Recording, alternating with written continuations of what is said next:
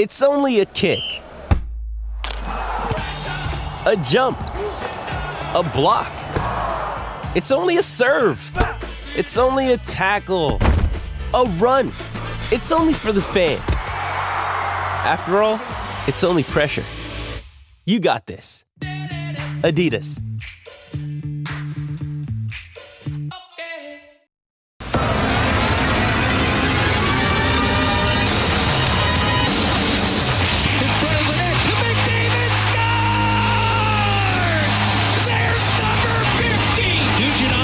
Did not like that hit on Kyler Yamamoto and lands a clubbing right hand that fells Justin Hall.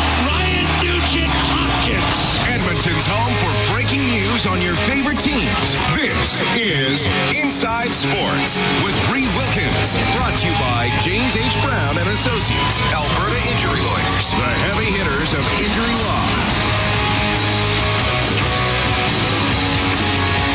Okay, the Edmonton Oilers with just 2 games left in the regular season. Here's what we know. The Oilers will have home ice advantage in the first round of the playoffs. They still have a shot at finishing with the best record, not just in the Pacific Division, but in the Western Conference. Don't control their own destiny there. Vegas, 80 games played, 107 points. Oilers, 80 games played, 105 points. But regardless of where they finish, the Oilers on a tear here heading into the postseason. They've won 7 straight after taking down San Jose on Saturday. Connor McDavid getting to 151 points. Next up for the Oilers at the Colorado Avalanche tomorrow night, 6 o'clock face-off show here on 630 CHED. The game will start at 7:30. The Avalanche doing great lately. They've currently won 5 in a row. They have 104 points, just 1 less than your Edmonton Oilers. Now, the Oilers skating today in Denver, and Derek Ryan announcing, or rather the Edmonton chapter of the Professional Hockey Writers Association announcing that Derek Ryan, the Oilers nominee for the Bill Masterton Memorial Trophy. This is given out annually to the NHL player who best exemplifies the qualities of perseverance, sportsmanship, and dedication to hockey. Ryan, at the age of 36, certainly has shown all those qualities throughout his career. Now at the age of 36, having a pretty good season with 13 goals. A lot of you watched him much earlier in his career when he played in Edmonton as a member of the U of A Golden Bears, and then went over to Europe and maybe was thinking he'd never play in the NHL, but he's now carved out a pretty nice career for himself, and he talked about sticking with the game and being a pretty good NHLer. Well, I think my journey to the NHL is the epitome of that, I guess. I think it's a motivational story for a lot of people, especially young kids. I was told I was too small, wasn't good enough in my draft year, overlooked, went to the U of A, kind of way off the radar at that point. Got a job in Europe and just continued to grow my game. I wasn't worried about making it to the NHL. I wasn't worried about making it big. I was just worried about making small progress year after year, getting better and building my game. And, slowly but surely I did that in Austria and then Sweden and the American Hockey League and then the NHL. Just stuck with it. Obviously a lot of hard work in there, a lot of luck too, a lot of blessings. And so it's a great story of perseverance, and very fortunate to be where I am right now. When you were at U of A, was the NHL even on your radar, or were you thinking about getting a career in a job? It wasn't even close to my radar. It was, I wanted to be a pharmacist, and maybe if I go to Europe and have a decent career over there, that'd be great too. And honestly, once I was even in Europe, it was, okay, great, I've carved out a great career over here. I'm making great money. We're having a great life. My son was born in Austria, living a cool life over there. Why would I come back and try and make it in the NHL? So it's just kind of a stepping stone. Each step of the way I was getting closer to the NHL, but I never had that lofty goal, something that I was clawing at. I was just looking at the next step that was in front of me. So, yeah. Last one for me. Your wife. Yeah. It's a hell of a ride for her. What did she say when you said, maybe I'm going to go back, and I got a call from Carolina and I got a shot here? What was the family discussion around that? Yeah, that's a great question. Well, she's a saint, first of all, for putting up with all the travels and journey that we've had. But like I said, I was happy with the job that I had in Europe. I was carving out quite a career over there, and I didn't want to come back. And she was one of the main people in my life that said, no, Derek, this is your chance to make it in the NHL, you know, if it's now or never. So it was basically her and my agent saying that to me. And obviously you fast forward to now, it's pretty crazy to look at, wanting to turn that down and see where I am now. So pretty fortunate to have a wife that steered me correctly and supported me the whole way. And if it wasn't for her, I wouldn't be here. Okay, a little bit there from Derek Ryan. Thanks a lot for tuning in tonight. Hope you've had a great Easter weekend. This is a best of edition of the show here as we will recap some of our favorite interviews from the last few weeks. When we get back, fighting against the big bad Bruins.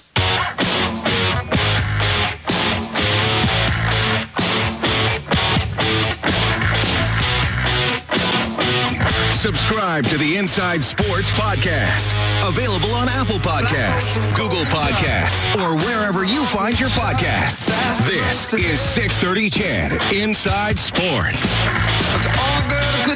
Jon Rahm winning the Masters yesterday. Always enjoy watching the final round of that tournament. How about Phil Mickelson, 52 years of age, 65 in the final round, tied for second place. Man, oh man, lefty just will not go away. Pretty amazing career for him. Reed Wilkins with you. Hope you've had a great Easter weekend. Best of Inside Sports tonight on 630 CHED. Luke Gazdic, he's joined the show as a regular this hockey season. He can always weave a tale or two, and I was talking to him about playing in Boston and against the Big Bad Bruins. Boston's cool, man. My first game there, my rookie year in Edmonton. Well, it starts off. Do you remember that ramp? Do you guys have to go up that ramp that we take with the bus at TD? That is like I've never been in that building. Oh, okay. As you know, I'm not traveling, so I've only been to the buildings that had drafts. Yeah, it is freaking crazy. It's hard to explain. You take this ramp up on the bus, and it's literally wide enough just for a bus, and we have to reverse. To go down it. It's insane. But honestly, I talked about this on Sportsnet last night. We were talking about Boston a lot. The hostility in that building is the real deal. Like, I mean, you walk in and their visitor dressing room in the facilities has to be, this isn't a bad thing, but it is one of the worst in the league in terms of like space. Like, guys are on chairs and it's very, very tightly packed in, and you're right behind the bench and like right under the seats. So you can like hear the fans like basically on top of you. If you left the door open, like you can hear the fans piling in. And like when you walk out of the room, you're right at the bench, which usually there's a bit of a walk for most teams, but you're like right there. And I just remember like, I stepped out on the ice and I was like terrified. So it's just a different vibe. Like all the seats are black and yellow. Everyone wears like some sort of apparel there, like jerseys or whatever. They're loud. Everyone's in their seats and like ready to go like during warm up.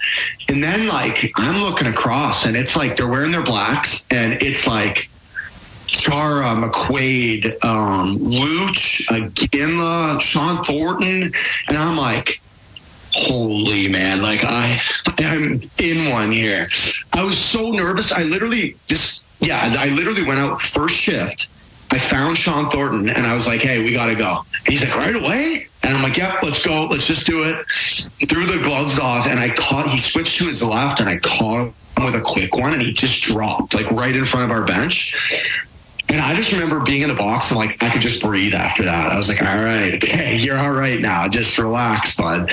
But it's one of my favorite places to play. It was one of my favorite places to play. Another cool thing about playing there is they do a lot of matinees. So we played at 1:00, and I've talked about this before. I love afternoon games and like midday games. There's just less, I don't want to say less preparation, but less waiting. So for me, a guy that was very nervous before games, less time to sit and think about it. So Boston's a cool place, man, but super hostile environment. Yeah, well, it sounds like, and I talked about this last week, if you were to ask me what team in the NHL truly has an identity, and I know we throw that word around maybe too much sometimes when talking about pro sports, but to me with Boston, they have an identity. I mean, they're good, but they're going to play whatever word you want to use. They're going to play rugged. They're going to play nasty if they have to. And I guess that's that's the attitude of the fans as well, right? Like it's like a team matches the attitude of the fan base maybe perfectly.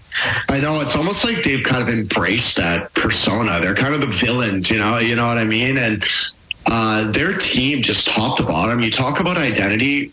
Their identity for me is just consistency. Like, 95% of the games they play, what team is going to come at you. You can watch video, you can do whatever you want, but they have 4 lines that can play against. Their 4th line can play against any top line in the league. Their defense with bringing in Orlov, and then you have the best goalie tandem in hockey, right? Like, Hallmark's locked up the Vezina. It's just like they're so consistent every night. There's a reason they only lost 8 freaking games all year. Well coached.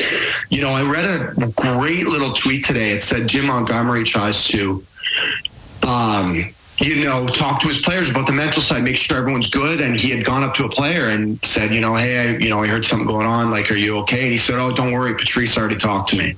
So I think that's so cool that, like, Patrice is that captain that embraces that. And, the listeners know, and I'm so best friends with Taylor Hall. And every time I talk to him, he's just like, man, this is awesome. It's like nowhere I've ever played before. Yeah. Well, unfortunately, we're not going to see him tomorrow. But yeah, I mean, but Brownie and I talked about that last week. I mean, Taylor Hall's on their second line. I know he didn't play, but he's usually basically on the second line. He's won a Hart Trophy.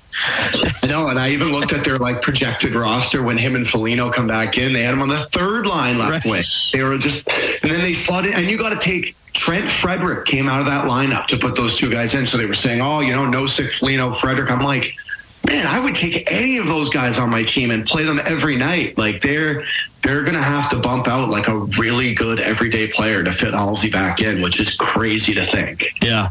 All right. So I want us to circle back to that Thornton fight and also another fight you had against the Boston Bruin. So I watched the fight, the Thornton fight, and I also watched the other fight that we'll get to in a couple minutes. It was a quick one against Thornton. Like, the TV feed, by the time they cut to it, it was almost over. So, but because you challenged him early in the game, did he say, "Look, that's crap, man. We got to do that again," or was he fine with it? Like that was it? Great question. I was going to tell you that the next time he had to go off for repairs, I split like the top of his lip open in between his nose and his lip. I had a big gash there. And so he comes out, he's all stitched up, and he lines up beside me, and I'm just like, all right, here we go, round 2, like just getting ready for it. And he just goes, "Heck, big boy, I shouldn't have switched to my left, eh?" And I just remember laughing. I was like, oh, that's awesome. Like, just a guy that just he lost the fight, and he was just like, heck, that's the way it goes, So maybe he didn't want a round 2 with me. Certainly validating that, I fought one of the toughest guys in pro hockey and then did well. So he's a funny guy, man. That was a good experience, memory for me. All right, and that same season, this is the 13-14 season, and I'm sure people know about hockey fights. You can watch all the fights, see all of Luke's fights. It was at Rexall Place. You fought Luch. Here's Lucic unloading big shots on Gazdic.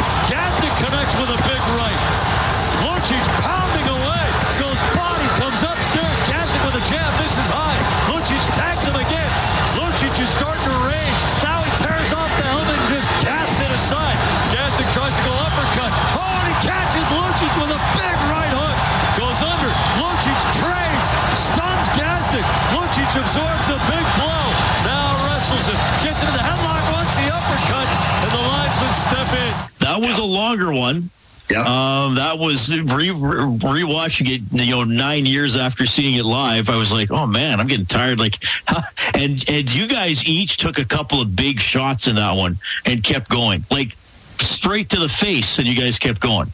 Oh yeah, I'll walk you through this one. So we had just gone down, I believe 3-1. It was 2-1. We had gone down 3-1, and they sent over Krejci in the middle of Iginla and Lucic with like Krug and Chara on the point, and I'm just like, oh boy, here we go.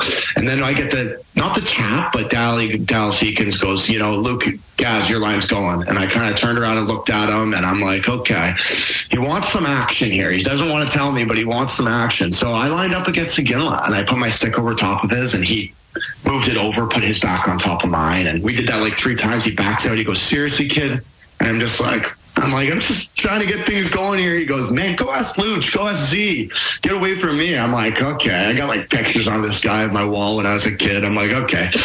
So I told myself, I'm like, I'm just going to play this shit out, and wherever the puck lands, I'm going. And I ended up on Luch, and he wouldn't go. I called him. You can see in the video, I called him a couple choice words that he was not happy about.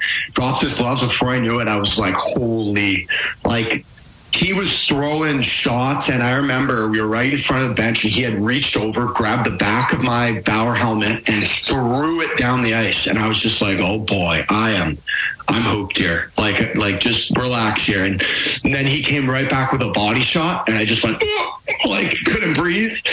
But I just like told myself, I'm like, just wait. I've watched him fight before. This was like a thing that I did really well, is I knew a lot about guys that I fought. And I'm like, if I can make it 30, 40 seconds here, I'm going to get a couple shots at the end. And it happened just like that. He kind of gave me an opening, and I did my classic, baited him with an uppercut, and then I hit him on the over, and the crowd went nuts. And I'm like, you know what? Let's try that again. Uppercut, and I looked up, and his face was straight up, and I hit him, Reed, as hard as I can punch a human being. Like, that was the hardest right hand I could throw. And his face shoots back, and I'm like, oh my God, I just knocked out Luch. And then he kind of just shakes it off and starts fighting again. I'm like, oh no, where are the refs? I'm like, Liney's now, come on, let's go. And I just remember skating the box, and like Ference, and like I remember Matty Fraser was like, they were both just like, holy man, what a scrap. So anyone that hasn't seen that, I go back and watch that every now and then. It's got like a million hits on YouTube. It's freaking crazy. It's a good one. And yeah, you guys were really trading him. Now, did he say anything after, or was he actually mad? No, we didn't. I think it was just, we ended up losing the game, but off the top of my head, I don't remember anything towards the end of the game. I think it was just 2 guys that got into a good spirited scrap, both respect for each other. And I remember, honestly, I'm going to pat myself on the back here, but he told Fair after the game, he was like, that was the hardest I've been hit in a long time, man. Who is that kid? But Fair's like, yeah, you got to watch out, big boy. So I was a little pumped up after that. I was like, okay, let's take these talents to another team we play against here. And I just went on a streak. I just started fighting everybody in the league. That is Luke Gazdic. Pretty good stuff there. A couple of big fights he had against members of the Boston Bruins. It's been a pleasure to have Luke on the program. When we get back, a local broadcaster and his fight against cancer.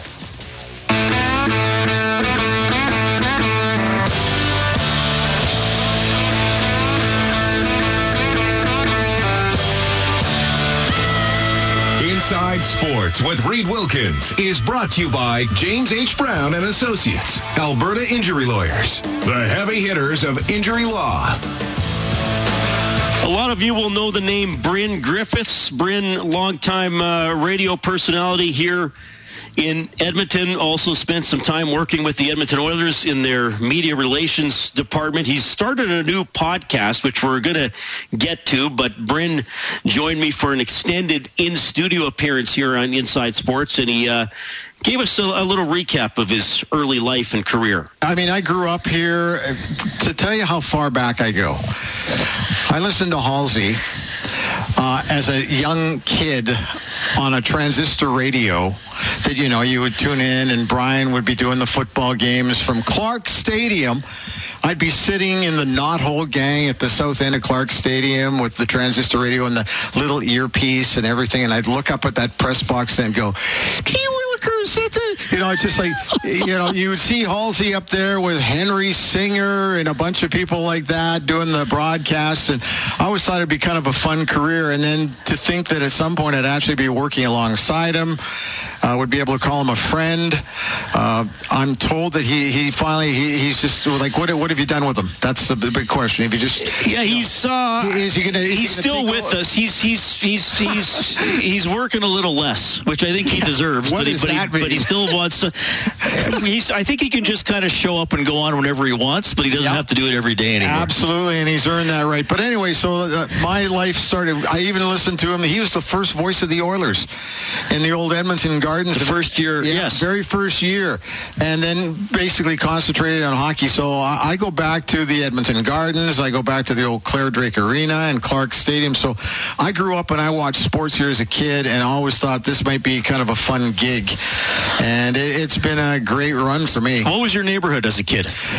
Oh, man, I grew up as a kid through till grade 4. I grew up just off White Avenue at 109th Street, right across from the Tipton Arena, where it was an outdoor arena. Right. I would go to sleep at night and the lights were shining. It was like a Charlie Brown TV special, with the lights shining and they were skating around, and I'd hear the thump of the hockey puck against the boards, and that's how I would fall asleep as a kid. Then I shifted and moved with my sister and my parents down further south into a place called Malmo Plains, which was a fun place to grow up as well. And and then I went to high school at Harry Ainley Composite High School with a guy named, I don't know if you've heard of John Sexsmith or not, but I love John. Johnny and I went to school and played on the same football team together. So I don't know, it's home for me. It's always been home. But I've moved around. I spent time in Moose Jaw, Saskatchewan. I spent time in Winnipeg, and I spent time in Calgary. And I loved all three locations as well. But this is home. Yeah. Well, it's great to have you in for sure. Okay, so Halsey inspired you. Who else? Well, Halsey, Rod Phillips, obviously, is another of those guys. There are a lot of... Here's the favorite part for me. By the time I started to work my way in the mid-'90s, you get a chance to work alongside these people a lot. And one of the things that I learned was to just shut up and take a back seat and watch them do their thing and learn from them. Like Cam Cole was a great writer for the Journal, and Terry Jones, Hall of Famer, Jim Matheson. I'm trying to think. I know I'm going to miss somebody. I know, but in the broadcasting area, Halsey was the legend and still is, and you learn things from those people. Brian always taught me one thing. He said, "Look, listen to me here. You got the skill set. Now you just got to crank up the personality. That's what you got to do. You listen to me? Yes. Are you listening to me? It comes more naturally for him than most people, I think. Yeah. So you take advice from people like that, and you watch. And we've always been a great media market here, and right from television people. I mean, it was a pleasure. You do the school thing, and then you really do the school thing when you get out and into the business, and you learn from people like that. So I got so much time for all those guys. Yeah. So which community was it? One of those other communities that was the first broadcasting job? Well, what's weird is that, and my dad told me this. He predicted this in grade 12. I had too many spares. Okay. Right? He said, he says, I might even turn into Halsey again when I start, saying that my dad gave me a good lecture. And he said that may come back to haunt you because my English mark dropped. And that was my gateway to getting into NAIT, into the radio and television arts program. Yeah. And I went back to school during the summer, tried to get it up to a higher level, but the problem was everybody wanted to get into that field. So I had tried for about 3 years, could not get in, and then somebody said, well, why don't you do some work for one of the cable TV companies? And back then it was a cable company called QCTV. All right, okay. And so I went and did some volunteer work there, and I also went over to the campus radio station, CJSR. And I will tell you this, the funny thing about this, I went in and did a volunteer year, and I worked on the hockey broadcasts with the play-by-play guy there. I'm trying to remember his name. Oh, Morley Scott. Morley was doing play-by-play for the Goldenberry games, and I just did the hosting and that kind of stuff. Morley went on to, he took a different job doing junior A hockey, and I moved into doing that position for a year. And what you can learn on a bus coming back from Saskatoon from Claire Drake, who taught me so many great little hockey things I had never known. I just can't say enough about the coach. I could never call him Claire. I never could call him Claire. But I had done the play-by-play, and then they had gotten into the playoffs, and we had this one crazy game against the University of Manitoba. the Bisons. And the overtime, it went to a third and deciding game, and the overtime game wasn't sudden death. So a guy named Von Karpen had scored for Manitoba, and they had taken the lead, and the Golden Bears came back and scored 2 goals in the last minute and a half to win and move on to the Nationals. And I was doing the game on the campus station back here, and 2 guys were listening to the broadcast. One guy was named Rod Phillips, and the other guy was named Ken Brown, former Oilers goaltender I'd watched as a kid at the Gardens. And Brownie was kind enough to send me a letter encouraging me to continue to move ahead with my play-by-play career, and then I moved to Moose Jaw to do the Warrior broadcast in the Western Hockey League for 4.5 years. So it just, and then you just find your way up the food chain, you know. That's so valuable, though, Bryn. I'm glad you shared that story, because I have found that as I've moved through my career in life and now into middle age, that if you have the opportunity to say something positive to someone earlier in their life or career, just say it. Oh yeah. It doesn't mean you can't be critical or push them to improve, but I find that, you know, I hope I'm like that to my younger colleagues here. You know, if they say, hey, I heard this, or I'll always say, well, you know what, I think you need to work on that, but I'll always try to say that was really good. Did you hear that? Oh, that was good. And I got to say, there was one other, and this was almost embarrassing because I still remember it at the Coliseum. I grew up watching Stampede Wrestling with Ed Whalen. Now, there's going to be some of the audience that's going to have no clue what I'm even talking about. I think most of the audience will have a clue. Okay, well, look it up. If you don't know, and this is what I say at home to like the young guys at home, Google it. Yeah. Anyway, so Ed Whalen was doing the play-by-play for the Calgary Flames at the time, and for some reason I had done this impression of Ed Whalen downstairs in the locker room, and John Garrett was there, and Cheech thought it was pretty funny. So he calls me over as they're on the ice practicing. He goes, Brinster, come on over and do Ed for Ed. And I went, oh my goodness, he said, what? So I had to go over and do my impression of Ed Whalen. Oh, that sounds like a nightmare. And Ed loved it. Anyway, but the thing that I still laugh about it was we had a really great chat afterwards, and one of the things he told me was, treat everybody the same. It doesn't matter if they're young. He says young, old, whatever. Treat everybody the same, and that way you can sleep at night and you'll feel good. And not only will you feel good, they'll feel great. And so I always, if there were young broadcasters that were looking to get into Nate or Sade or Mount Royal or wherever they were looking, BCIT. And I got a call saying, listen, can we talk about the industry? I never had any trouble giving somebody a 20-minute gap in my day just to talk about it, to see where their heads were at, because the next great broadcaster might be out there listening to us today. Yeah, and just do it. I mean, it's hard. It's hard to break in. It's hard to think. For me, it was hard to think about maybe failing or not being good enough. But when I look back, it's like, well, just do it. I told you I was going to forget somebody. It just came to me.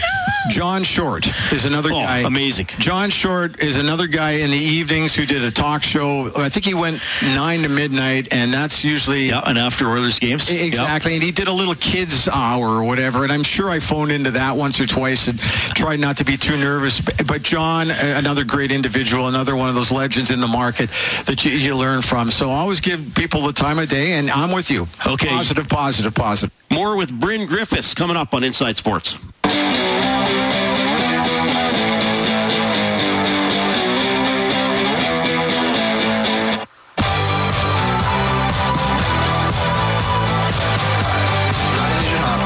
Edmonton Oilers, and you're listening to Inside Sports with Reed Wilkins on 630 CHED.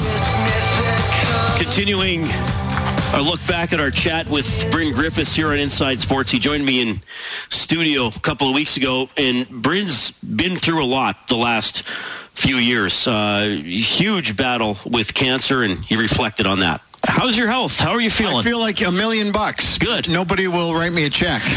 No, I really do. I feel great, and I really shouldn't, and I really shouldn't even be here, but I am, and I just count my lucky stars. It's the old thing. I truly believe now that I was spared so that I could continue to do some other work, and that is to try to inspire or give some advice or try to be a cheerleader for anybody else going through cancer.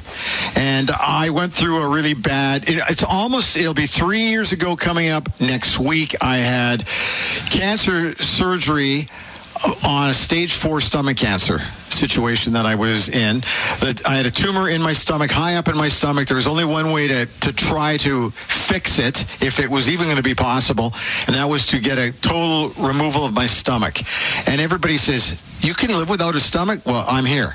And yes, you can. All they do is they attach the esophagus to the upper part of your intestines. So what happens is, instead of this little sac that your food sits in and starts the digestive process, you're asking your intestines to do the digestive process right from the get-go. And so all it means for me is I can't eat 3 big meals a day. I have to eat 8 little tiny ones.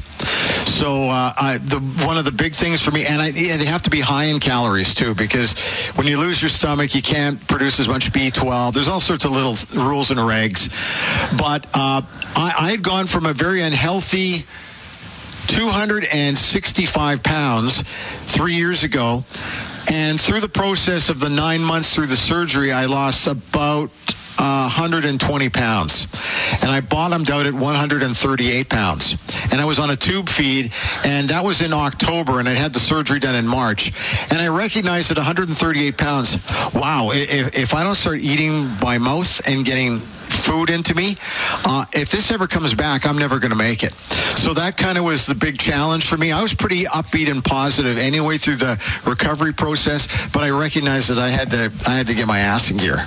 And so I started to force myself to eat more. And the doctors told me you'll never weigh more than 165 pounds now. If I'd have stayed at 250, 260, I probably would have had a heart attack. So I view it this way. The cancer that I went through by having the stomach removed, and the scan 3 months later said that they couldn't find cancer anywhere. So my doctor, Dr. Schiller, did remarkable surgery at the Royal Alex in the hospital, and everybody was great. I had a couple of iffy days with a chest infection where they didn't think I was going to make it, and the family was informed that, well, we're not sure if he's going to make it, but he might, and I'm here. So that to me is a success story. But I just now I'm at the point where I hear from a lot of people who have had or dealing with cancer, and they say, how did you make it through there? I said, well, I had 2 great mentors just before I went into surgery. One was Dr. Gans Ference, who was a psychologist in Edmonton, and he worked with me mentally to get me prepped for the surgery, an 8.5-hour surgical procedure to remove my stomach. The other guy came to me through Darren Dreger from TSN, and Dregs and Ray Ferraro had done a podcast about 3 weeks earlier with a guy named Dale Hawerchuk, who'd had his stomach removed, and he was explaining his story to the two of them on their podcast. And Darren phoned me and said, you know what, after the show we were talking about you, and I want to know whether or not I can give your number to Dale and have him call you. I said, are you kidding? Hockey Hall of Famer. I never recognized or remembered the fact that he was coaching junior hockey. So anyway, he calls me the day before the surgery, and I figured it's going to be a 5-10 minute, right? And then he'll move on to whatever's next. We talked for an hour and a half, and he pumped my tires. I was flying into that surgery the next day. I was so, let's get this thing out of me. Let's go. He also told me, he said, I don't know if we got to my situation fast enough, but I know you can do it. And so he pumped my tires. I saw the coach part in Dale Hawerchuk because he'd rev me up for my big game the next day, and that was surgery. And all I've done since I've come through all of this is remember Dale. I still have his text messages. I can't get rid of them. And a month after my surgery, he started texting me again, what's going on? What's happening? And everything was great until sometime in May, and then things kind of went quiet on the text front, and I went, uh-oh. And then, of course, on August 13th, I think was the date, I heard the bad news about Dale, and I cried. I was on my back deck, and I cried because he had meant so much to me to get me through it. And all I determined out of that was, if I can be like that to somebody else, or do something that can encourage people to beat or fight cancer as hard as they possibly can with a positive attitude, I'm doing it. So that's my health story. I'm kind of surging forward and decided that it's time to do what I love, and that's talking to sports people, but talking to sports people who've battled through cancer and have come out the other side and are pumped up and excited to tell their story. And I also don't want to not talk to them about their sports story. So we've created this podcast, and here's the name of the podcast, and it either people gasp out when they hear the name, or they're shocked and horrified. But I love it. Can I say who the other host is? Of course. Dave Jamieson is another broadcaster who's gone through a throat cancer episode, and he's come out the other side. So Dave and I on the podcast will talk to another sports personality. It could be anybody, and I'll give you a couple of examples of people we've already talked to. But we're calling it Cancer in the Room. I like that. That's enough of a dramatic pause. I like that. And the reason being is that it's a negative term. Yeah. And everyone says, that's kind of a negative term. No, there's three of us on a podcast talking about cancer. Cancer is very much in the room. So we're going to talk about how did you beat that? What have you done? How did you manage to get through it? So we're talking about their story, and then we move into some sports stuff. Our very first person that we talked to, Buck Martinez, Blue Jays broadcaster. Buck was fantastic, of course. He talked about how he battled through it, how much the fans' support meant to him. These are going to get released in short order here, probably by the end of this month, I think. I'll tell you when. I'll send you a notification on when it's going to come out. It'll be on Spotify and all the Ear Candy sites, Apple. We also talked to Jamie Campbell. Also, Jamie will be a little later on in the series. Barry Stafford, the most decorated of all Edmonton Oilers. Wayne Gretzky told me that once. He says, Staffy's the most decorated. I go, what? He says he's won everything. As a player, he won at the CIAU level with Claire Drake. He's won Canada Cups. He's won Stanley Cups. He's won World Cups. He's been on Olympic teams. Wayne listed everything off, and I went, wow, you're absolutely correct. Absolutely right. Yeah. So Staffy is on there. There's Craig McTavish we're taping with tomorrow, Mac. He had gone through a battle with blood cancer. We're talking with him. Steve Carlson, one of the Hanson brothers in Slapshot, played for the Oilers for a brief time way back in the WHA. He battled through throat cancer as well. Anyway, the list of people, it's amazing, and it tells you how much cancer touches people's lives. When you start doing a list of sports personalities or hockey guys alone who've battled through cancers, it just tells you how prevalent cancer is out there. The real secret and the key is finding it as fast as you can. Guys are notorious for just thinking they can, basically power their way through it. Prostate cancer is a big one with NHL guys. I didn't realize it until I did a bit of a research thing on it. And I just think guys don't want to get checked. Get checked. When you're over 50, you better get checked. If you get to it fast, I didn't think I was going to get to this stomach cancer thing fast, but I was able to do it. The other thing about the hockey community, guys came out of the woodwork. I was hearing from guys that I knew from other teams, guys in the Western League, from referees, from general managers. I was shocked at how guys came over the boards for me when they heard I was fighting it. But anyway, the goal of the podcast, Cancer in the Room, is to try to send a positive message out there that you can fight through this, and then we're going to find out more about your career. So that's where we're going with it. That is Bryn Griffiths. We wish him and Dave Jamieson all the best with their brand new podcast. Okay, back after the 7 o'clock news with one of the all-time great voices in our country, Chris Cuthbert.